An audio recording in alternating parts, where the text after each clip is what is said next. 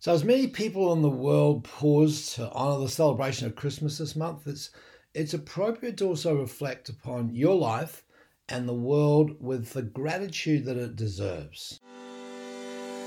This is a place where those who suspect they're innately wise, brilliant and powerful come to learn how to transform their lives, one cognition, one realization and one blinding flash of the obvious at a time.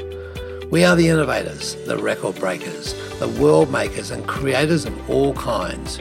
We supersede the suppressive worldview of mass ignorance and awaken the strength within. We are waking up to our innate secrets.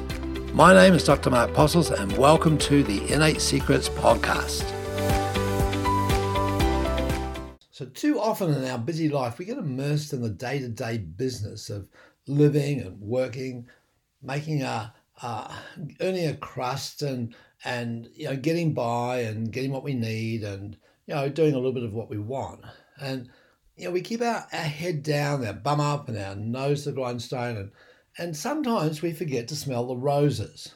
Let's have Christmas as a reminder to give thanks. I mean, it's generally accepted even amongst many different belief systems and religions that there's a finality to the year as we have it right now, and there seems to be a number of rituals that occur during that time, regardless of belief, that say, well, okay, let's just remember to give thanks. Let's just look back and take time to just check where we've been and what we've received in that time. I was in South Africa and was doing a tour of Robben Island and then went up to Cape Town, or that was off Cape Town, then went up to Johannesburg and went to the Apartheid Museum. And I was standing on the streets of Soweto and reflecting upon some of the thoughts and words of wisdom of Nelson Mandela that he's left to the world through his lifetime. And in his book, The Long Walk to Freedom, which is an amazing read, he tells the extraordinary story of his life. And it's an epic of struggle and setback and renewed hope and ultimately triumph. And it's a true hero's journey, I think. I just want to quote from one passage of that book. It said, look, I've walked the long road to freedom. I've tried not to falter. I've made missteps along the way, but I've discovered the secret that after climbing a great hill, one only finds that there are many more hills to climb.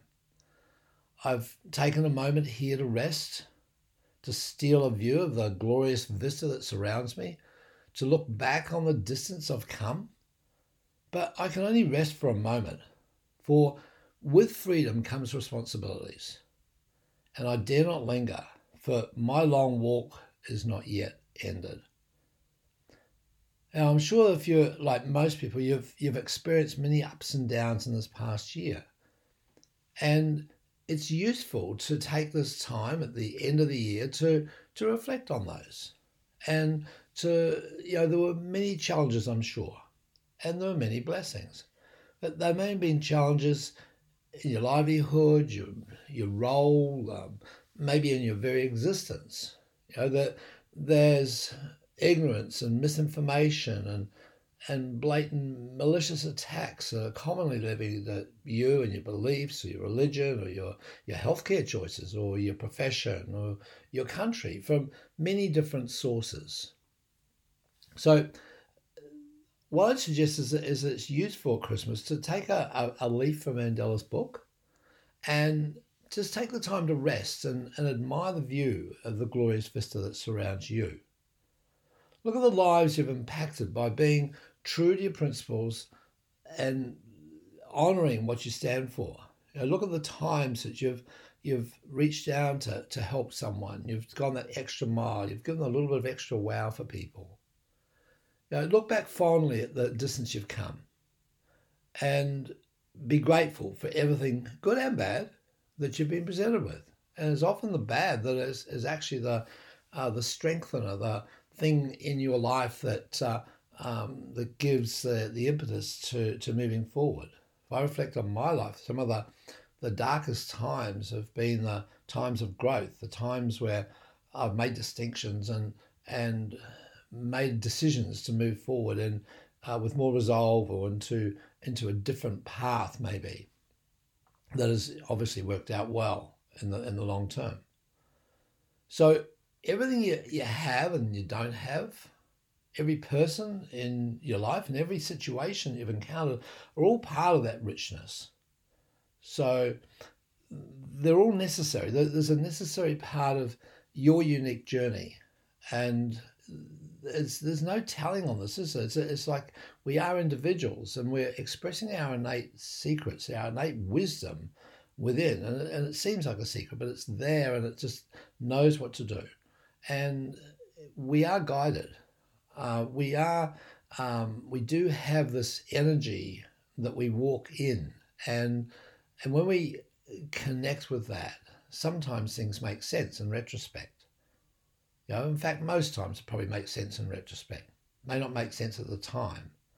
So being able to stay in that wonder, in that sense of being powerful or being guided by a power, which is that life force, that life energy that we haven't been able to quantify in our modern sciences. We haven't been able to measure that and say, this is what it is, and this is where it goes, and this is where it comes from. But regardless of that, it is.